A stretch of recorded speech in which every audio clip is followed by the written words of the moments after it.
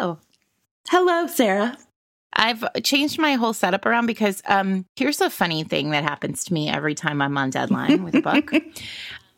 I break my laptop. Oh, sure. And the keys pop off of it. Oh, yeah. Usually it's either the T or the H. And it just pops right off the laptop. We've just got to fix those keyboards. WGA needs to step in and actually do something. And then I can't use it anymore. So I basically for the last 2 weeks have not opened my laptop. I've been it's been set up as a computer with an external monitor and an external keyboard. So this morning I had to, make it happen. Open my laptop to see your face. I have needed the R, the T, and the I replaced. Oh. The R and the I, that's interesting. Are you, I'm testing They're it out. all on the top row, which I think is weird. Yeah, and the I, you shouldn't be hitting the I with your index finger, so I don't know what it is. I think I'm a hard typer. I'm you're an angry typer. It's ironic since I don't really love first person. I mean, I'm an angry person. I. So yeah, I've lost the T, I've lost the H, and it always happens right at the end of a book. And it's very frustrating because I don't have the time to go to the Apple store and fix it. So, but it's solved. The book is done. Huzzah. The book is done. If you could see Sarah's face right now, it's like... Don't I look so relaxed? Oh my God, so chill. Yeah. Delighted. Absolutely. It's amazing. Let's talk about romance novels. I was like, yes, now there's no impediment to us talking about romance novels. And then last night I climbed into bed with Waking Up with the Duke, one of my very, very favorite romance novels ever of all time. And I was like, back on my bullshit. Back on my bullshit. That's my favorite bullshit. I'm always on my bullshit. So I just get texts from Kate all the time. She's like, why are you doing that on Twitter again? And I'm like, I don't know. I can't stop myself. Yeah, you really are. You need you need an assistant who will just hold your phone for you and press send only at certain times on Twitter. Anyway, everyone, welcome to Fated Mates. Welcome to Fated Mates. Sarah's done with her book. Jen's on her bullshit. Here we are. It's a good day. It's a morning. We don't usually record in the mornings. It's 9:30 on a Saturday. It's very nice here. It's very sunny. I see the sun on your face. The sun is on my face. We're literally waking up with the Duke, Sarah. We're reading, I'm Sarah McLean. I write romance novels and I read romance novels. I'm Jen Read Romance. I don't know. I talk shit on Twitter. I write for Kirkus. My editor. Too much shit, man. I know. My editor is like, we're all like, oh, Jen. Tom Beer is like, why don't you just turn these into columns, Jennifer? And I'm like, oh, yeah. Sure. Good idea, Tom. Tom, because a column makes it stressful. Yeah. I have one due Monday, and I'm like, oh, God. Okay. What's it on? Can you tell everybody? Or is it a secret? No, it's not. I'm going to write about Joanna Lindsay's obituary, I think, in the New York Times. And how romance deserves better. Especially at Valentine's Day. Yeah, so. It's February, you guys. It's a special couple weeks for romance novelists and romance readers leading into February. But it's actually really interesting. I haven't seen any good hot takes or bad hot takes. Yeah. I'm doing an interview at 2:00 this afternoon with the Smith College Sophian, which is the student newspaper at Smith College. That's so cool. At my alma mater. and the young woman who reached out to me was like, "You're my favorite romance novelist, and I'm writing a Valentine's Day piece, and please say you'll be interviewed for it. Please say yes." And I was like, of course. I will. I will break my embargo on Valentine's Day pieces by media for you. Yeah, that's Smith College, Sophian. Yeah, I wrote a piece for Kirkus this month about Galentine's Day. It's like Lilith Fair, minus the angst. Plus frittatas. Because I was like, let's talk about the awesome stuff romance does. So, yeah, that's where we are right Valentine's Day is so great. It is. Thank you, Amy Poehler. It's wonderful, and it should be a national holiday. It should be a national holiday. Dear Congress, it's Leslie again. there we go. So, Sarah, tell us about why you love this book, or when you read it. Tell us your story. Okay, so the pick this week is mine. It's Waking Up with the Duke by Lorraine Heath. And I have a lot of things to say. I have a lot of things in my heart about this book. I have a lot, like, oh my God. Now, did you read it when it came out? Because it came out in 2011. I did read it when it came out. So, fun fact. I wrote my first book in 2009. I met Lorraine. I wrote my first book in 2009. I sold... My first book was a YA. I sold my first romance novel, 9 Rules to Break When Romancing a Rake, 2 days before Thanksgiving in 2008. Okay. So my first RWA was RWA 2009, but I was already an Avon author. It's just that 9 Rules had not come out yet. Got it. So 9 Rules came out in 2010. So, but I had sold the book, and I went to the 2009 RWA in DC, and I was invited to the Avon Books cocktail party, because Avon Books, like all the publishers at that time, like had parties for their authors. So I was invited to the party because I was a new author, even though I hadn't published a book with Avon yet, and I was terrified. Yeah, like terrified, because I wasn't an author yet. I had just had my YA out, but I didn't have a romance novel out yet. And then on top of it all, like I was about to walk into a room filled with like your heroes, my heroes. And it was stressful. And it was in this like big hotel near the zoo in DC. And I called my friend Corey, who worked for Senator Durbin at the time. And I was like, Corey, please come and like be my wingman. Mm-hmm. And he was like, all right, cool, I'll come out. Like, sure, I'll hang out with a bunch of ladies for the night. Sure. And then I mentioned to somebody at Avon that I was bringing my friend Corey to this cocktail party because I didn't know the rules. And they were like, oh, you can't like bring a guest to this. And I was like, oh shit, like I'm literally alone. Yeah. So I walked into this room and it was very stressful, and Lorraine Heath was there. And she was like one of the first people I met, and she probably does not remember this, but she was standing there, and Lorraine is one of the most lovely people ever. She's very soft-spoken and very sweet, and very like when you're talking to her, you feel like you're the only person in the world. Like she's paying like attention to you and you alone. And I have been a Lorraine Heath fan for a million years. And I said to her, like, oh my God, your Scoundrels of St. James are like, they are magnificent. All I want to do is lie in my bed and reread them all. And I said the thing that now I know authors don't love, which is, I said, when does the doctor get his book? Yeah. And the answer always, you guys, always, it's never. When does Benedict get his book? When does Benedict get his book? Never. I mean, like, never say never, I guess. Like, Sarah, say never. Maybe someday. Fine. But, like, it's very probably never, right? And she did the thing that we all do. She was so gracious. And she was like, well, you never know. And I was like, I know now. Now I know, Lorraine. But all of that is to say, like, that is my Lorraine Heath story. But so I have been a Lorraine Heath fan for a long, long time. And I actually believe that, like, people are sleeping on Lorraine. Yeah. Like, you don't hear a lot about Lorraine in the world. People don't talk about her near as much as they should. She is a great writer. Sarah, I'm going to admit something to you, which is I think this might have been my first Lorraine Heath.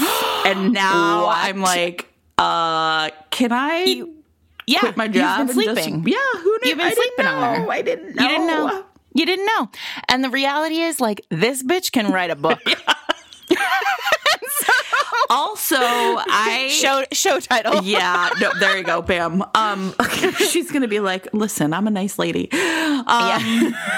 I also was looking because I'm about to be in the car today for 5 hours, and some of her audiobooks I think are narrated by Kate Redding, and Kate Redding is the one who did Lord of Scoundrels. So I think I'm just going to have to like shop that and pick one of those. And Baby Reads Romance is going to have to listen to. Well, no, Baby Reads Romance is already there. Little Romance is already in St. Louis for the volleyball tournament. I sent him a day ahead with other families. I was like, I have things to do, like sleep in my own bed, record a podcast. I'll meet you there. So this is all a very long way of saying that that I read Waking Up with the Duke probably like the day it came out. Like, let's be honest. And it is my favorite Lorraine book, largely I think because as a writer, it is really like this is taking the finger on like immense levels. Like, a lot. She is breaking a lot of romance rules here. Yeah. Like the whole book is predicated. Like whenever I describe it to somebody, whenever anybody's like, tell me your 5 favorite romance novelists, this is one of them. Yeah. 5 favorite romance novels, this is one of them. And when I describe it, I say, well, the hero is responsible for the heroine's husband's loss of his legs and also other things below the waist. And it begins with the heroine's husband asking the hero to give the heroine a child. Yeah. And it's a happily ever after. And they're like, what? We should say right now that there's I don't usually like spoiler alert books because I'm like, whatever, you know how it's going to turn out. There are a lot of twists in this book, although I will tell you that Kate texted me last night and she's like, Jen, would I like Waking Up with the Duke? And I was like, oh yeah, it's super fucking angsty. This is totally your jam. And I was like, however, I will admit to you that even I, Jennifer Prokop, a venerated romance reader, started this book and was like, listen, this fucking husband has to die for this HEA to happen. And I had some feelings about that. Because I at the beginning, and I trust you entirely, but I was like, the optics in 2020 of like essentially a disabled man being like I was like, are we fridging him? Right? Like I was like, he's a disabled hero, like not hero, a disabled husband. He has to die for this HEA to happen for the wife and the best friend. And it was really interesting to read it going in cold, like with that eye, because I was like, how? Like I literally was like, how is this going to work? And it did for me. But I do want to say that. That was going to be my follow-up question. Yeah, it's interesting because I read it too. Obviously, I reread it. And when we do the rereads for this podcast, we do it with like a very different eye. Absolutely. Right? Like, I've read this book, easily 40 times. Yeah. Right? But like this time I read it as like, okay, what am I going to say about this book? And look, yeah, that is certainly I thought about it too, just the sort of the way that she tackles the disability. Yeah. Which is an injury. It's a carriage. He was in a carriage accident. I think she does a really good job of balancing of like making that character tremendously nuanced. Yes. Like at no point is Walford like just there flat. Right. Like he's not a flat Stanley, right? Like he is tremendously nuanced. Yeah. And you don't really get that at the beginning. This book was fascinating to me. Like honestly, I really, really loved it. But it is when we talk about romance being about feelings, this book really delivers. And I include in that like a lot of like a discomfort, because the other thing that this book then has built into the system is cheating. However, now it was not a problem for me. Like, I'm going to be honest with you, given the way this book is set up. I mean, no, but this is why. Like, so cheating, you and I have talked about this, like cheating as the third rail in romance novels. Like, and this idea that cheating, like for a lot of readers, this book ends before it begins. Yeah. But interestingly, I do think it was a fascinating choice to make it the heroine who is the cheater and not the hero. And cheater is such a shitty word because it's a weird word. She's not Well, at one point he says, are you regretting your sin? And she says, is it a sin if I've been given permission? Well, yes. And I think the question then really is about the way it plays out. It's not about cheating's like the wrong word, right? But it's like about vows. What does it mean when you promise something? And even if someone gives you permission to break that promise, it is so... Like, I just want to say this is like layers upon layers upon layers of just really fascinating emotional work with people who are really like hurt and imperfect and just kind of want like to move forward into a future. And I found it really, really moving. But I also feel like I would not blame anybody who was like, yeah, I just couldn't do it for whatever reason, right? There's like so many ways. Yeah. This is the thing so you and I have been talking about this a lot in the last couple of weeks, sort of offline, off podcast, but this like conversation that I think is being had, I think it's being had in a lot of different places in the romance world among readers and writers and critics. This like question of like, what are we doing when we're sort of expecting every book to work for every reader? Right. Absolutely. Yeah. And I really think like, for me, as I'm sort of, this season of the podcast is really giving me an opportunity to really crystallize for me what I want, what my favorite romance novel is, writ large. So, and I think it often is a book that is not going to work for everyone. Yeah. And I mean, we've talked about Priest, we've talked about this book, we've talked about, we will talk about McNaught, we will talk about, Sandra Brown. And I think these books are, when we say like, oh, we want a book that hits like as many readers as possible and works for as many readers as possible. Like, obviously, yes, we want that in the sense that like, we want to sell our books, but truthfully, if somebody were to say to me, like, I started Waking Up with the Duke and I put it down 2 pages in because I just couldn't deal with, like, you owe me a cock. Yeah, right. Which is, like, one of my favorite lines ever in the history of romance. And I get it. But, like, that doesn't change the fact that this is a tremendously crafted book. Oh, I've got to tell you, it's honestly magnificent. I think the thing I would also say is, like, and this is, again, like an offline conversation that's like kind of us worth, I think, maybe like elevating to this point, which is we talk a lot. I talk a lot, right? We have like sort of 2 phrases we use over and over again on the podcast, right? Like taking the finger and hunting for a big game. Yeah. And like those are the books that are like really out there pushing the boundaries of romance in a lot of ways. And there's a lot of ways to do those 2 things. And there are a lot of other books that I read, though, that this week I started to label a trip to the pet store, right? Which is sometimes you just want to fucking cuddle something and it's like furry and sweet and is going to purr on your chest, right? Yep. And that's okay, too. That is an amazing thing, too. Like, romance, I need all of those things from romance, but I don't know how to talk about books that are a trip to the pet store.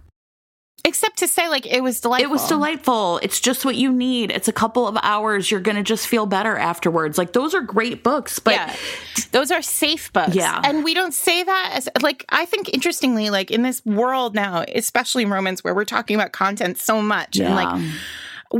And, like, also, how many times have you and I talked about on this very podcast, like, how romance helps us with trauma and, like, work through, like, really complex, challenging, nuanced emotions.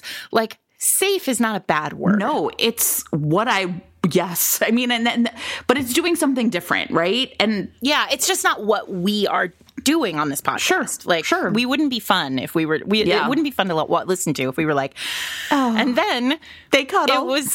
And then I sighed. It was nice. Yeah. It was really nice. Yeah. And I don't want to say that that's why, like, because part of me is like looking back on the books we're talking about, they're, even like Managed is like a book that like breaks a lot of rules. I'm really interested in talking about the things that break all the rules and somehow still work for me, or break all the rules, although this is harder to talk about because it feels mean, a book that breaks all the rules and then doesn't work. Like, that's also an interesting thing to talk about, but maybe not publicly, because then it just sounds like you're you're like leveling something, and it's a lot easier to talk about how something gets built when it stands up.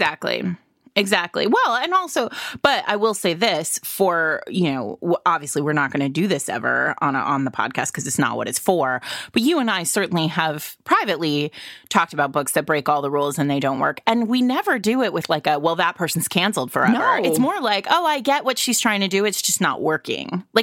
And that's a different, I think that often in the world, like when our public persona on Twitter is like, everyone's canceled. But that's actually not how readers, I think, ever are about books that are really like complicated and trying to hunt a big game. Yeah. And this, I think, is a tremendously complicated book. And the setup of it is really demanding because it's about guilt and vows. It's about responsibility. It's about a woman who is desperate for a child, but it's about a broken man in the sense that her husband and both of them are really broken, but indifferent, right? Well, that's also why it works, because you couldn't have him be perfect and like not. Yeah.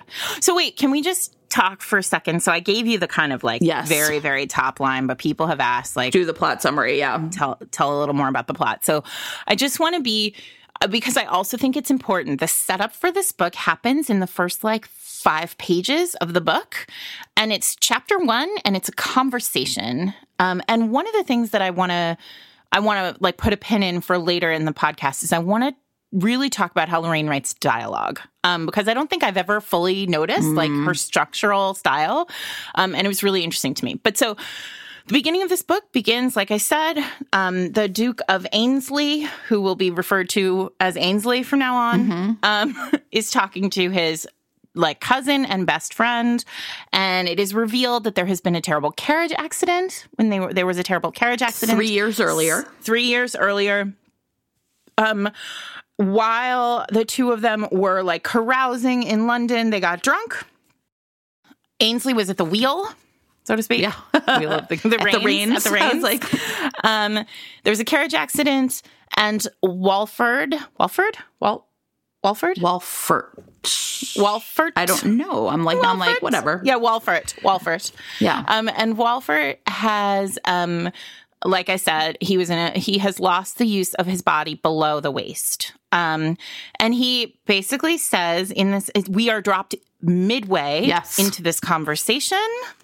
The first line of the book is, "I'll consider your debt paid in full if you get my wife with child," which, as far as first lines of romance novels go, it's all just right there. Yeah. The setup, the conflict, the whole nine. The readers instantly are like, how the fuck is this going to work out? His name, that's really funny. He's called Ainsley throughout the book, but his real name is Ransom. And you and I say all the time, you say it, I just repeat it. Name is Destiny.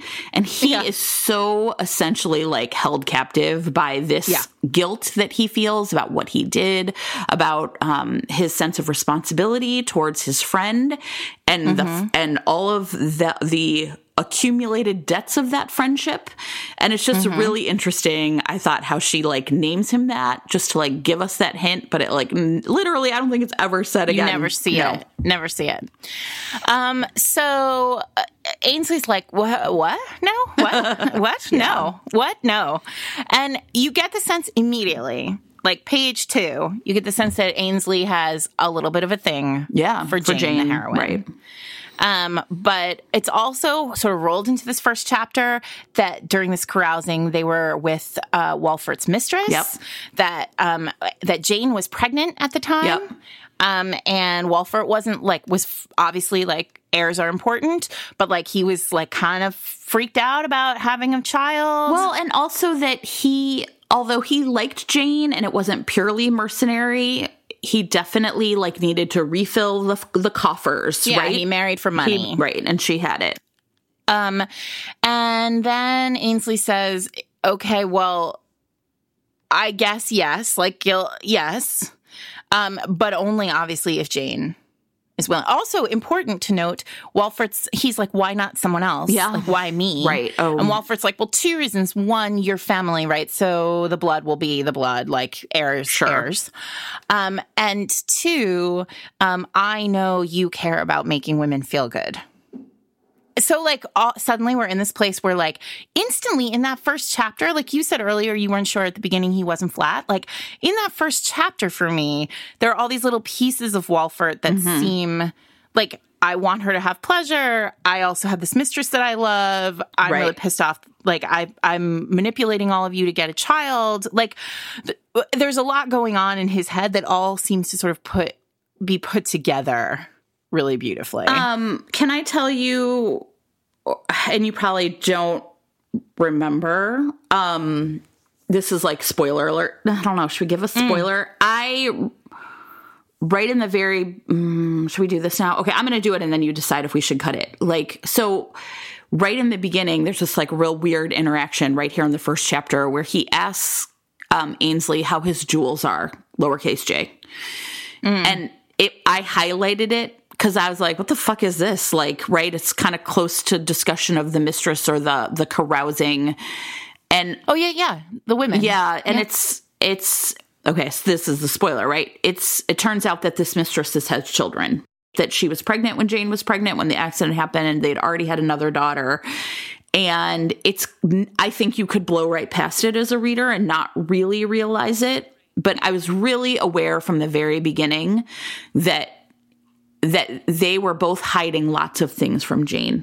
And so then this conversation where 2 men are going to decide for her has this other kind of weight that I was like, I mean, there's a lot of buttons it pushes. Right. Ainsley's feeling guilt about hiding something. That. Yeah. Too, right? Like, and Ainsley's anger over the whole book. Yes. Is sort of nobody does a reveal like this. Oh, God. Like, Lorraine Heath, if this is your first Lorraine, you don't know this, but like, this is her style, right? Like, she lays little breadcrumbs all along the book, and then suddenly something comes to pass or something becomes clear. Yeah. 3/4 of the way through the book that you didn't see. And suddenly it makes sense why everyone has been acting the way that they've been acting, right? Yeah. Interestingly, when I read that, that first, like, the jewels line, I have highlighted it too, this read. And in my head, I was like, wait, because I couldn't remember, like, how it all played out. And so, I was like, wait, were they with more than one woman that night? Like, I knew that there was something. Yeah. And then, of course, like, within a couple of chapters, I was like, oh, no, it's all because I remember now. Right. Because now it will come as no surprise. I rarely read this book all the way through. I just read, like, the parts with Ainsley and Jane. So that's really the setup. And then Walfert goes to Jane and says, so, hey, I've brokered this deal for you. And Jane is livid, pissed. Yeah. And she's a really wonderfully written pissed, because she's pissed in the way so many women would get pissed. Oh, yeah. And it's almost never written this way in romance novels. Like, usually it's like heroine is feisty and, like, argumentative. In this case, she, like, shuts down. She's like, we're not going to discuss this. Yeah. We're not discussing this. Like, she's tremendously hurt, but can't say it. Yeah. And, like, she doesn't want it. And, and she thinks of him as being, like, kind of a ne'er-do-well. Like, she obviously resents him and blames him for this carriage accident. He's to blame for what happened to my husband and therefore what happened to us and me. Yeah. What Lorraine uses as the impetus for Jane's change of heart is Walfert and Ainsley's friendship. Yeah. So then there are these, like, kind of really wonderful scenes. Like, Ainsley gets invited to a hunt on the Walfert estate, and there's a scene where he and Walfert are fishing, and Jane comes along and, like, sort of sees how they remain friends and how they are still family, how they still matter to each other. And she starts to really feel like maybe she has been selfish in not taking the offer. Yeah, and there's some really interesting... Oh, it's so conflicted, though, and beautiful. God, I mean, this is the thing, right? Where one of the ways that she has... It's clear that both Wolfert and Jane have done some, like, really interesting things as coping strategies. So they are essentially, like, friendly. They're really devoted to each other, but their marriage is not loving.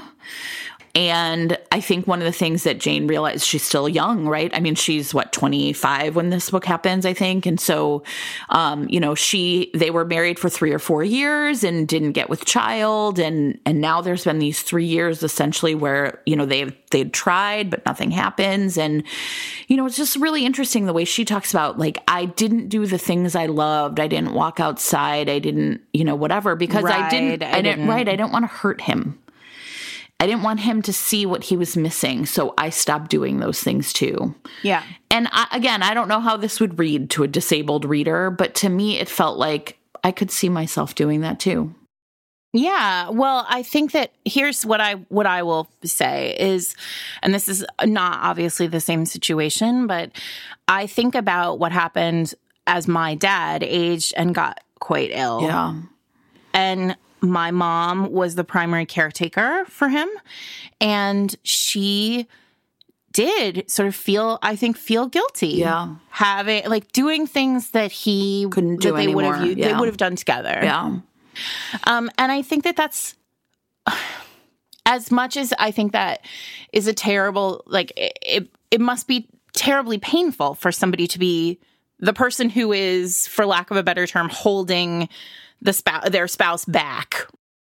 But I think that for a caretaker, often it's like a really deep act of love. Yeah. Like it is guilt, but guilt often comes from love. Sure. I mean, it's so complicated. Yeah. Like, and that's what this whole book is. It's this sort of, it is a meditation on guilt. It's a meditation on family and on partnership and on love and on types of love and what we expect from certain kinds of love. Yeah. And whether those expectations are reasonable or whether they're, outrageous. Like, there's so much to unpack. This book is really grown up. Yeah. That's a great way to put it. Yeah, maybe if I'd read this book when I was 20, I would have been like, I hate this it. This book is like adulting, like not even it 101, really right? This book is a 400 level right? adulting, yeah. I mean, and let's just brass tacks it. Like, here we are. Mm-hmm. It's 9:30 in the morning. I finished a book yesterday. Let's just do it. Let's just jump right in.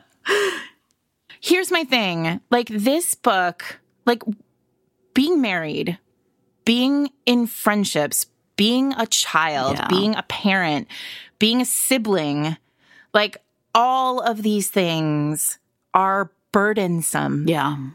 Like, and not burdensome in ways that make you want to, like, toss it in and, like, go live on an island, although sometimes yes. Like, but they're burdens. Yeah. And, like, we carry as humans, especially as women, but, like, as humans, we carry so much weight. Yeah. And this book is about sharing load. And what's interesting is it's about how it's Jane bearing so much weight and then her learning to share load with her husband. Yep. With this man she's falling in love with. Yeah. There's a whole secondary plot line where Ainsley's mother is having a relationship like that also is about load sharing and like how you shift burden and how you share it. There is and then on top of it, it's about the load that you bear with your friends and your family when you are complicit in something that is tragic. Like, yeah. The Ainsley-Wolfert relationship is so powerful. It really is. Can I add one more thing to that, which is... Please. So it's all of that, which speaks to, I think, every reader, like every modern reader. But I also think the thing that really struck me here was that because it's a historical, and even though Jane is an adult and has been married now for, 6 or 7 years, the way that things are hidden from women because of the patriarchy. Yes. The expectations that she had, the way that her husband is essentially like knows his other family. There are times he's like going away to like these hot springs for, she thinks it's just for healing, and so basically the way it works out with Ainsley is like they agree that she's going to go spend a month with him. After her period, she's going to go spend a solid month with him. This is going to be the best way to ensure that she gets pregnant and she'll be away from her husband. And at the end of the book, you find out that the other family has come and spent time with him when that happens. And she knew none of this because everyone is complicit in the way that these secrets get hidden from women and wives. And I've got to tell you, I found all of that to be like just so devastating because she's not a stupid woman. But yet she had no idea. And in fact, she starts... Lorraine really, this is a good example of how Lorraine drops breadcrumbs, right? Because her immense, we haven't even gotten to the romance yet. I know. I mean, my God. But her immense guilt over her feelings for Ainsley after a month with him are coded into the text alongside her guilt be like alongside this awareness, and I'm sort of air quoting awareness that Walford never betrayed her, right? While he was able to betray her, right? When in fact, first of all, ability has nothing to do with it. Sure, the mistress was in the house the whole time. Yes, right. But then at the same time, like I think also it asks this really interesting question, which is, our mistress is so bad. Oh, yeah. She's not demonized at all, and then right? Suddenly you're like, what the fuck's happening? Like, I know. everything that I have thought about cheating and mistresses and like the way that relationships like this are codified in romance and written on the page in romance is blown up by Lorraine Heath in this book. Yes. Like, every piece of it. And like, yes, of course it's a betrayal. Yes, of course Jane was being like a poor Jane. You're right. But then at the same time, like now Jane has had this experience of falling in love with somebody who she's not married to too, right? And so you have this like, God, it's all so perfectly layered. And I have to assume, like, on the one hand, I think Lorraine is one of the greatest historical romance writers around. Yeah. So she is one of the few people I would trust with this story. But also you have to assume, and I don't know anything about the writing of this book, but like you have to assume that she was keenly aware of power between, like of Walford's power in this whole scenario for lots of reasons, right? I think one, what you're saying about like not fridging him is I think there's no question that was on the page as a possibility. Sure. Right? And she did not want that. No. Like her thought in like creating every one of these characters in like a really complex nuance so that even when Walford dies, you're conflicted about it. Everyone's conflicted about everything in this book all the way through. And that's what makes it so emotional. I mean, I could see why this is a favorite. This is literally what romance should do, right? Like, it's like all about feelings. And even though these are uncomfortable feelings, right? This is what I read romance for. This is literally what I read romance for, right? That scene in the carriage. Oh, God. I mean, I've read this book 40 times. This morning, I reread that scene and I cried. Like, it is, so she goes away for a month to Ainsley's like special house. I always love it when they have it. P.S. I love it when they have a special house that no one's ever slept in. Sure. I love it when they have a bed no one's ever slept in. Like, I love all that. I love like, I've fucked everybody who moves in London, but never in this bed. Yeah. You know what else I'll say though? I found myself thinking, and I don't. He might as well be a virgin. Yeah, sure. So I was like, how do I insert an eye roll there? Like, what is the sound of my eyes rolling? Here's what I'll also say, though, like, small aside, this is really the first time, and it happened, I think, in Manage 2, where I was like, I'm a teacher. I get a lot of time off in the summer, but I don't have a month off like this. Like, I was like, I want to be rich enough to fucking take a month off and, like... Well, I mean... the aristocracy doesn't have jobs. No kidding. But God, the way this is like, we just went away and fucked for a month. And like we ate food and went on picnics. I was like, my goodness. That must be nice. This is the whole. So, I mean, here's where I'm gonna bring hate mail down upon us. But one of the great amusements of the Meghan and Harry dissociation from the royal family, and them being like, we're not taking any money from the royal family anymore, is that everybody seems to forget that they take a massive, massive annual settlement from a duchy. Pass the duchy on the left-hand side. Pass the duchy on the left-hand side. In England, when that's where all the money comes from, and has always come from. Yeah. Like it's a tiny, the royal, what they get from the monarchy is a fractional amount compared to what they get from this duchy, and that is run and operated by Charles and the heir. It's run and operated by the heir to the throne and has been for hundreds of years. Yeah. So, so like this idea that like, we're going to get a job. It's like, well, you're going to get a job the way dukes get jobs. Yeah, like sometimes he sits at his desk and is like, cares, like, whatever. I mean, don't get me wrong. I don't really want to talk about class in this book. I just want to say, like, there's something really, like, with that month when they're away. It's real nice. Well, but here's the other thing about that month when they're away. It is true idol, right? Oh, yeah. And it's magnificent because what I thought about while I was reading it was this, like, it's a romance novel in itself. Yes. Right? Interestingly, that month is a trip to the pet store. Yes. Yeah, it sure is. Right. And it's like a little romance novel inside a larger romance novel where they fall in love as two entities who have no burdens. And it has to happen that way. You have to get them. I mean, the brilliance of this book, too, is she's like, I'm going to set up this little angst fucking ball, right? This angst bomb's going to go off, but I'm going to bury it and I'm going to send these two away. And they are going to be in the pet store, right? And it's going to be beautiful. They're going to be at the pet store. They're going to she's going to learn how to make love and she is going to love it. I think about pure sex, deep sex, hot sex, rough sex. God! She's going to realize that Walford never really did right by her in bed. She's going to realize she deserves that human contact and connection, right? He is going to just get off on it. And they are... Oh, my God. That scene where she just touches him and he just comes all over her. I love it. So good. And then... They're going to climb trees and look at fucking stars.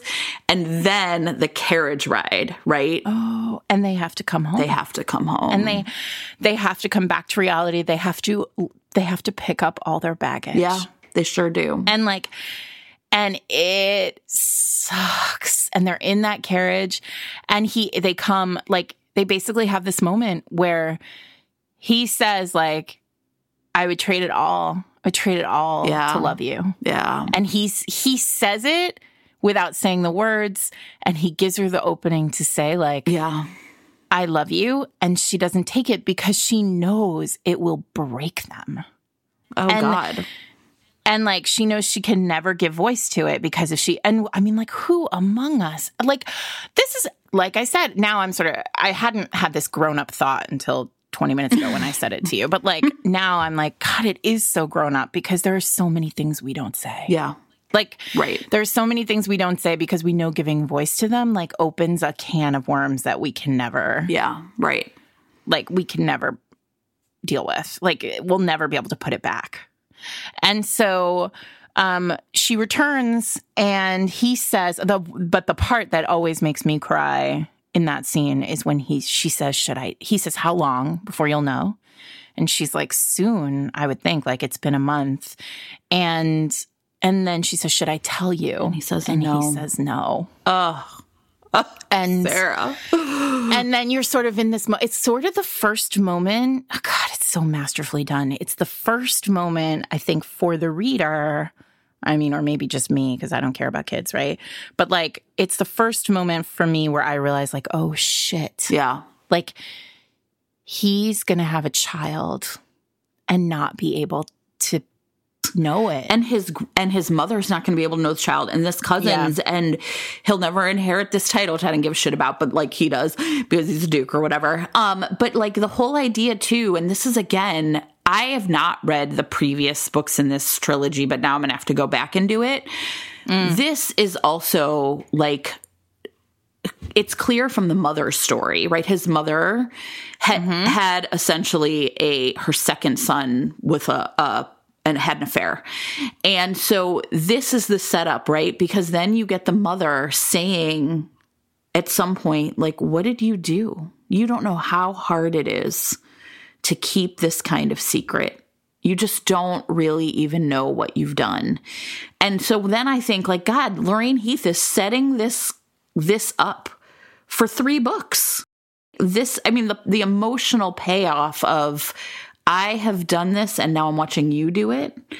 And I wouldn't wish. And then, of course, oh God, everything about this book is so good, Sarah. I know, I told you. I know you told me. I know you told me, but man, I have great joy that you loved this book as much as I do, because I know that, like, it asks a lot of readers. But God, it's so good. Go ahead. I think the thing I also think a lot about is this question of, like, vows and promises, right? Yeah.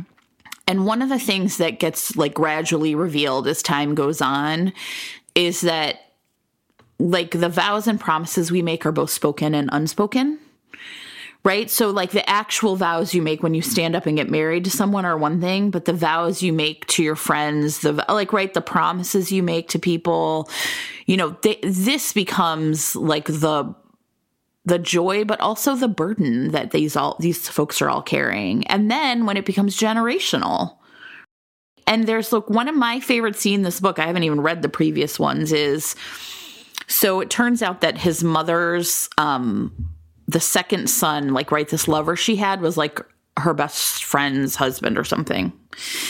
And this woman is dying. And she's like, I've kept this secret my entire life. And then on this woman's deathbed, right, Linwood's wife or whatever, right, she says, I've known all along.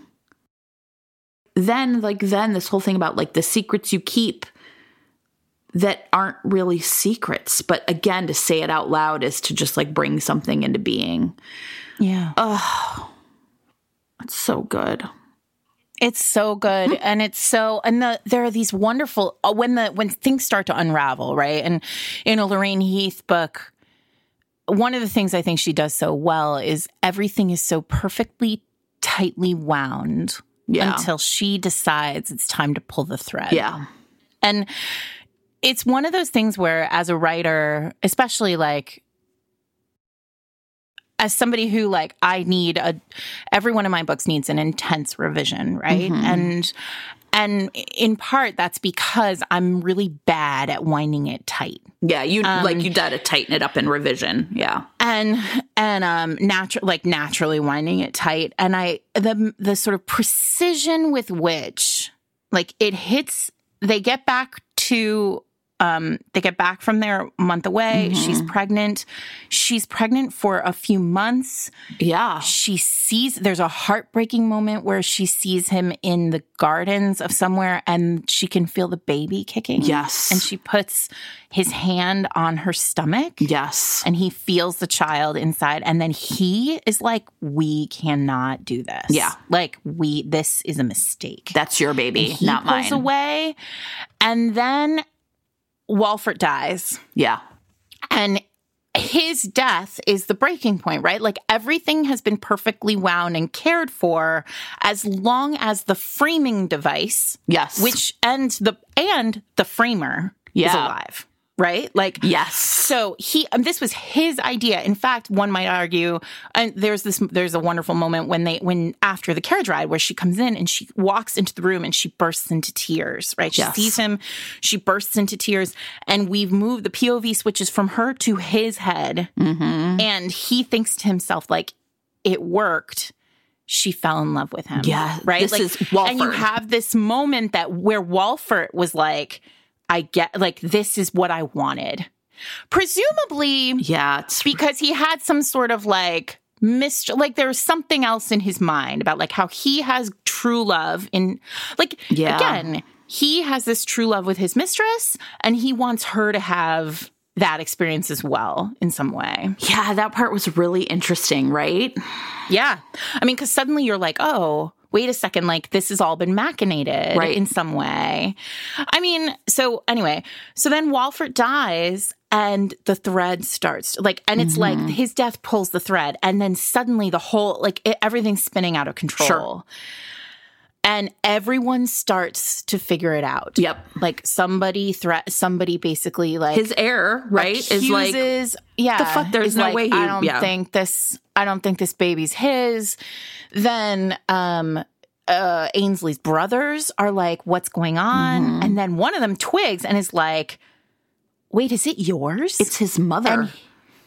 No, the scene with the brothers. Yeah, right. So one of the brothers says, is it yours? And he says, no, it's Jane's. Yeah. Right? Like, he's so...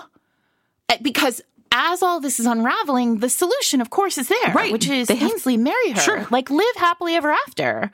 But, like, she's in mourning because her husband, who she loves, is dead. Right. And the life that she thought she had is not the life she had. Oh, God. And then he is also in mourning because his cousin who he loves is dead. Right. And also the woman who he loves is with his own child, but he can't have them because fucking everything is a mess. I know. I mean, it's like, frankly, it's a fucking nightmare for all the characters, but also for a writer to be like, how do I keep all of this balanced so that readers aren't like, I don't understand. Why doesn't he just marry her? Right. Yeah. It's so beautifully crafted, you guys. If you are a writer in any genre, and I know there are a lot of people who listen who don't read historicals or don't write historicals. If you are a writer in any genre and thinking about plotting and how to plot a book that basically has no external conflict, and make sure that the conflict is amped up on every single page. This is the book. This is the book to read. I think that's the part that is really masterful, right? Like, and you and I have talked about a lot, like sometimes you need external conflict to like push internal conflict forward. And that does happen here, but minimally. And basically it's gossip. The external conflict is gossip, right? People are going to talk. Remember how when we talked about Priest and you said, and we talked about the ending and how external conflict kind of like it comes in sort of at 70% and pushes the rest. And that's, I think, the first time we ever had this conversation. External conflict comes into this book at 70%, right? Like, and then the whole book is pushed forward. It works here for me in a way it didn't for Priest. And part of the reason that is because it feels like a whisper as opposed to like a push. Yeah. Like it's still external conflict it's external conflict is working, but it's still internal conflict that is driving it all still. Yeah, the train is still on. You're watching Ainsley and Jane. Yes. Still. Yes. It's not like it goes to the papers. It's right. It's like the whisper network of like people talking about it. There should be a Bechdel test for romance novels. Yeah. That is like something to do with like how the conflict impacts the romance. Yes. Because I feel like the thing about this book is there are actually a lot of scenes in this book where the two of them are not together. But every scene where they are not together is about them. Yes. That's exactly right. They are still, it's like, oh, God. I mean, and that's the thing, too, right? Like, we talk about people being on page together when they are shown apart from each other at the end of this book. It is only to emphasize the complete devastation that they feel, the weight of that guilt, and the dawning realization of what they have really put into motion, right? So it's just like Jane's like, I guess I just really do want to be a mother and I just want a baby and I lost a baby. And this is my chance to sort of do that. But now they're like, oh, they can see the future they've made. And it's just really well done. I mean, timing is really critical here. Like, if that baby had been born before Walford died, it would be a different kind of book. If Walford died right away while they were away, there are all these pieces that are it's just perfect. Yeah. It's perfectly paced. It's perfectly plotted. The characters are so nuanced. Like, everything about it is perfect. I want to say something about dialogue. Okay. One of the things that I noticed in this book is that Lorraine really sparingly uses dialogue tags. Yeah. When the hero and heroine are talking to each other. It's almost like there are whole sections of dialogue where like there's no he said, no she said. It's just conversation. And one of my friends, Barry Liga, who writes YA novels, likes to talk about how when he drafts scenes between two characters, he often drafts with no dialogue tags whatsoever. Interesting. So that he really solidifies the voice of the characters in his head and in readers' heads. So like you can read a line of dialogue and know which character is saying it. And we've all read books where we have to go like back, like count and be like, back and like figure out like who's saying what. Lorraine writes dialogue so well that you really don't need dialogue tags the way that she doesn't use them because she doesn't need them. Yeah. And just from a writing perspective, I noticed that today and was really just so admirable. That again, it's a nod toward this sort of like masterful craftsmanship. Yeah, right. I want to talk about one of the things I thought was really fascinating in this book was how even though like the three of them are sort of a unit, even though like as a romance, obviously it's going to be the two of them moving forward, they have created these patterns that are sort of like unhealthy and there's a couple ways in which that's communicated via letter. Or not unhealthy, like just like codependent maybe. So there's a part after she's pregnant where he said, don't tell me, but he gets a letter that just says thank you, and he doesn't know which one of them it's from. Right? Is it from her or is it from him? Well, we know it's from her. Do we, though, at the beginning? She says she sent him a letter. Later. No. In the text, she says she did tell him, but she sent him 2 words. We don't know what the 2 words were. No. He gets the letter first. It just says thank you. He doesn't know who it's from. And then later, she reveals that she wrote it. Oh, okay. I'm pretty sure. Okay. Now, and then here's the other part, though. I was thinking about the second letter he gets is the one where she sends it, and she's like, I'm sorry to report that he's dying. He says, bring me my jewels. Yeah. And I was thinking a lot about this moment where Walford cannot tell her. Like, I think about that a lot. Imagine asking your wife without her knowing to bring your fucking mistress and your kids to your deathbed. Like, imagine that. And she doesn't know. And she doesn't know what she's She doesn't know what she's asking for. And she's like, what the fuck are these jewels that he wants? And then, but the betrayal. Oh, God, right? yes. Because Ainsley knows. And so he's... Imagine being her. No, like, Sarah. Imagine being like, hey, other man I love has asked for this thing that he apparently loves that I don't know about. Yeah. What could it possibly be? And he's like, oh, it's his other family. Like, what? And I think Lorraine Heath, what are you doing? I know. And I want to talk about that because I want to talk about I want to talk about how in all of the shit that goes down in this book, that was the moment for me that was like breathtaking, like literally breathtaking. Cause I thought Walford doesn't know how to tell her without Ainsley there. And it's because he can't tell Ainsley without revealing that, like, that night he grabbed the reins. Yeah. Right? And so it's like one of the things that is, and so I thought a lot about those notes, right? Because it's like speaking out into the void the things we're not supposed to speak, but it's done in code both times. Yeah. Right? Yeah. Thank you. I know you said you didn't want it, but I'm going to thank you. And he's not sure who said it. And now I'm going to call for my wife and fucking I'm going to tell I just want to say. It's nuts. It really is. But it's also just this. No, it's amazing. And that's it too. Like the 3 of them have to be in a room together when this reveal happens. Yes, because they're family.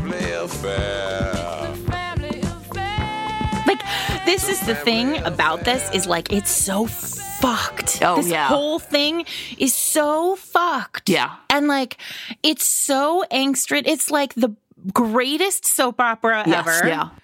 But like also so authentic and like weirdly understandable. Yeah. In like a Sure. in like a sort of, if this happened in your family, you would kind of understand it in like a crazy, but of course you wouldn't. Yeah, But like it all makes perfect sense. But that's the thing I really want to like hammer home is like when we talk about the emotional work that romance does, like the ways in, I don't know, this book is doing amazing work. And I think the thing I also want to say is like the way in which like it works because Ainsley and Walford are family too.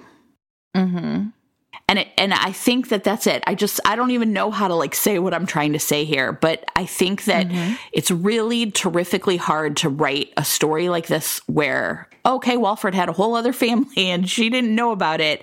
Well, and without making him a cartoon. Without making him a villain, without making him a cartoon. Yeah. And I mean, one of the things, so Jen and I got a message the other day from somebody, one of you, about cheating romances. Yeah. And like, could we recommend romances where the hero, I assume the hero, like moving cheats. Forward, right? It's like a moving forward story. Yeah. And while and that person had already read Day of the Duchess, which the hero cheats, or has one instance of cheating. And in this case, what's interesting is that obviously I don't think this suits. I don't think this is an appropriate answer to that question, that request. I think that request was very specific.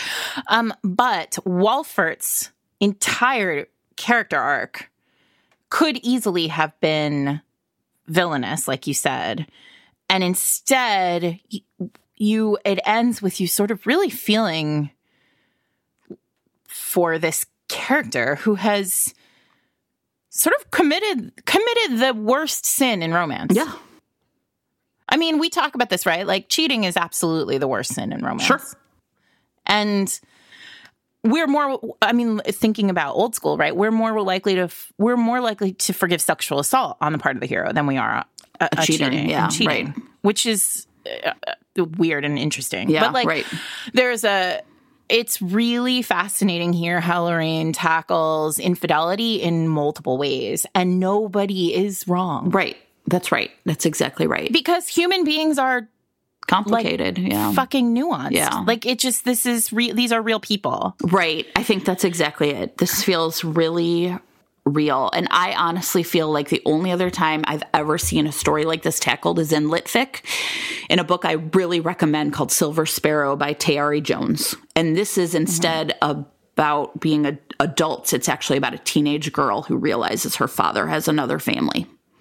And it is devastating, right? Because and I just think that that's the thing. Like it's so, I think part of the reason romance can't do it is because, and rightfully so, it's so emotionally tumultuous that there's no way for that wave not to sort of capsize whatever romance boat you're trying to float on it. One, storytelling wise. I mean, two, trust is real. Trust is the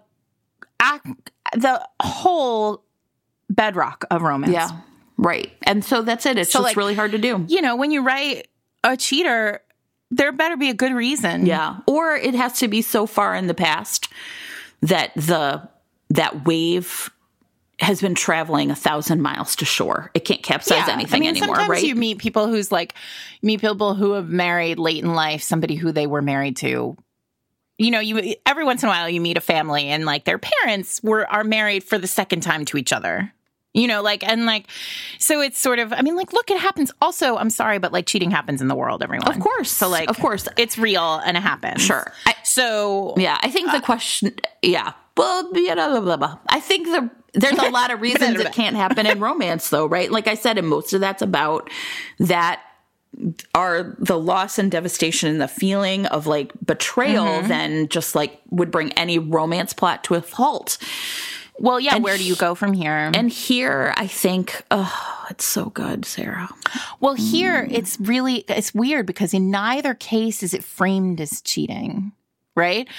In both cases, interestingly, in the world, when you talk about second families, it's not really framed as cheating. Sure. Like, it's sort of like, my husband had a second family. Like, because, I mean, when like, the relationship is longstanding, when the relationship is like impassioned, when the relationship has produced children and like a family that has also takes time, right? Then it's like it's so much bigger than a single betrayal. And I think that's why it's so magnificent when it's the revelation of this family is such a massive betrayal. Yeah. But she's bearing it, again, this big burden while she's bearing the sorrow of losing him. Yeah. I mean, woof. Yeah. But then on top of all of it, like all that heavy fucking stuff, and it's still so romantic. Yeah. The scene at the fair, the scene where they're watching the stars, the scene, like there's so many wonderful romantic moments in this book. Yeah. The scene where they're in the gardens and she's pregnant. Like, I mean, oh yeah. It's so achingly romantic. Yeah. And real hot. Oh, yeah, absolutely. P.S. Yeah. Well, and that's a part where you're just like, I mean, it really, I think the layers and layers of like what romance does here. You know, romance is obviously for me, I'm like, I just want people falling in love on page, and this book delivers, but romantic is a different thing, right? And romantic to me is, I almost always define it as like people who are finding each other and making each other better. Mm-hmm. Showing them the world in a new way, seeing something they never saw before, both in themselves and in others and the world itself, right? And that's why this book works, because that's what Ainsley and Jane both do, like, for each other. Yeah, this book's fucking amazing, Sarah. Ugh. It's really tremendously good. Yeah. And she just, I mean, like, when we talk about the work of romance being, like, to tell the work of, like, human emotion, period. Yeah. God, she just nails it. There's so much love in this book. Yeah, there really is. So much love in every single way. I think one of the reasons to, like, yes, like, and I think that includes really, like, being true to yourself. And I think that's why, like, when Walford's mistress and those kids arrive, Jane's, like, it's like, the dignity with which she, like, faces that really is like, who am I right now? Am I a person who's going to be, like, real shitty to these people who clearly are also grieving? Kids, and that's the part I think that it's so much about this book is, like, the way that people love each other is tremendously complicated. Yeah. Yeah, it's really beautiful. Also, I love a hero who buys flowers from children. Oh, God. Yes, you do. Of course you do. I love a hero who, like, pays double for an Afghan. Sure.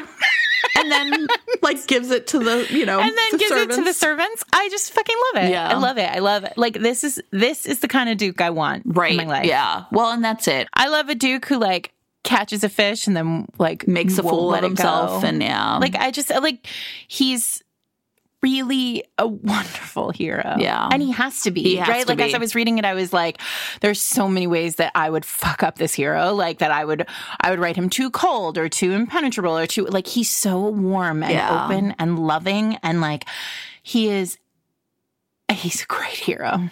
He's a great hero. And when they get there happily ever after, it is earned. Yeah, I agree. Sarah, I have to drive to St. Louis. What are we reading next? What do you want to read? I can read anything. I can read anything. Tessa Bailey. Oh, I love Tessa Bailey. Tessa Bailey, the queen of dirty talk. The queen. From the very beginning. There's your blurb, Tessa Bailey. Put it on everything. Put it on a t-shirt. It's a gift, I swear to God. It's true. Okay, we're going to talk but we're actually going to kind of do what we did with Manage. Are we doing my book or your book? Oh, we're doing both books. We're going to kind of do both. We're going to really heavily lean on your book, which is called Ask Asking for Trouble. Asking for trouble. But we are... Everybody knows that I love an enemies to lovers romance, like Love One. Yeah. This is a solid contemporary one. Yeah, and we're also going to go ahead and talk about the first book in that series, which is called Protecting What's His, which is her debut, I think, and one of my favorites. Jesus Christ, why is she so I good? know. I know. Asking for Trouble is his best friend is married to her best friend, and they hate each other, but also want to bone. Of course. What could be better? All right, Sarah. So that's what we're up to next time. If you can only read one, read Asking for Trouble. But they're pretty short. They're basically category romances from Entangled, and we're excited about it. I'm super excited. Okay, this is Fated Mates, everybody. Our producer is Eric Mortensen, who's like, stop clipping. I know, he's yelling at us about our microphones all the time. You can buy pins from Jen's store, and Jen's friend Kelly on Jen's store online.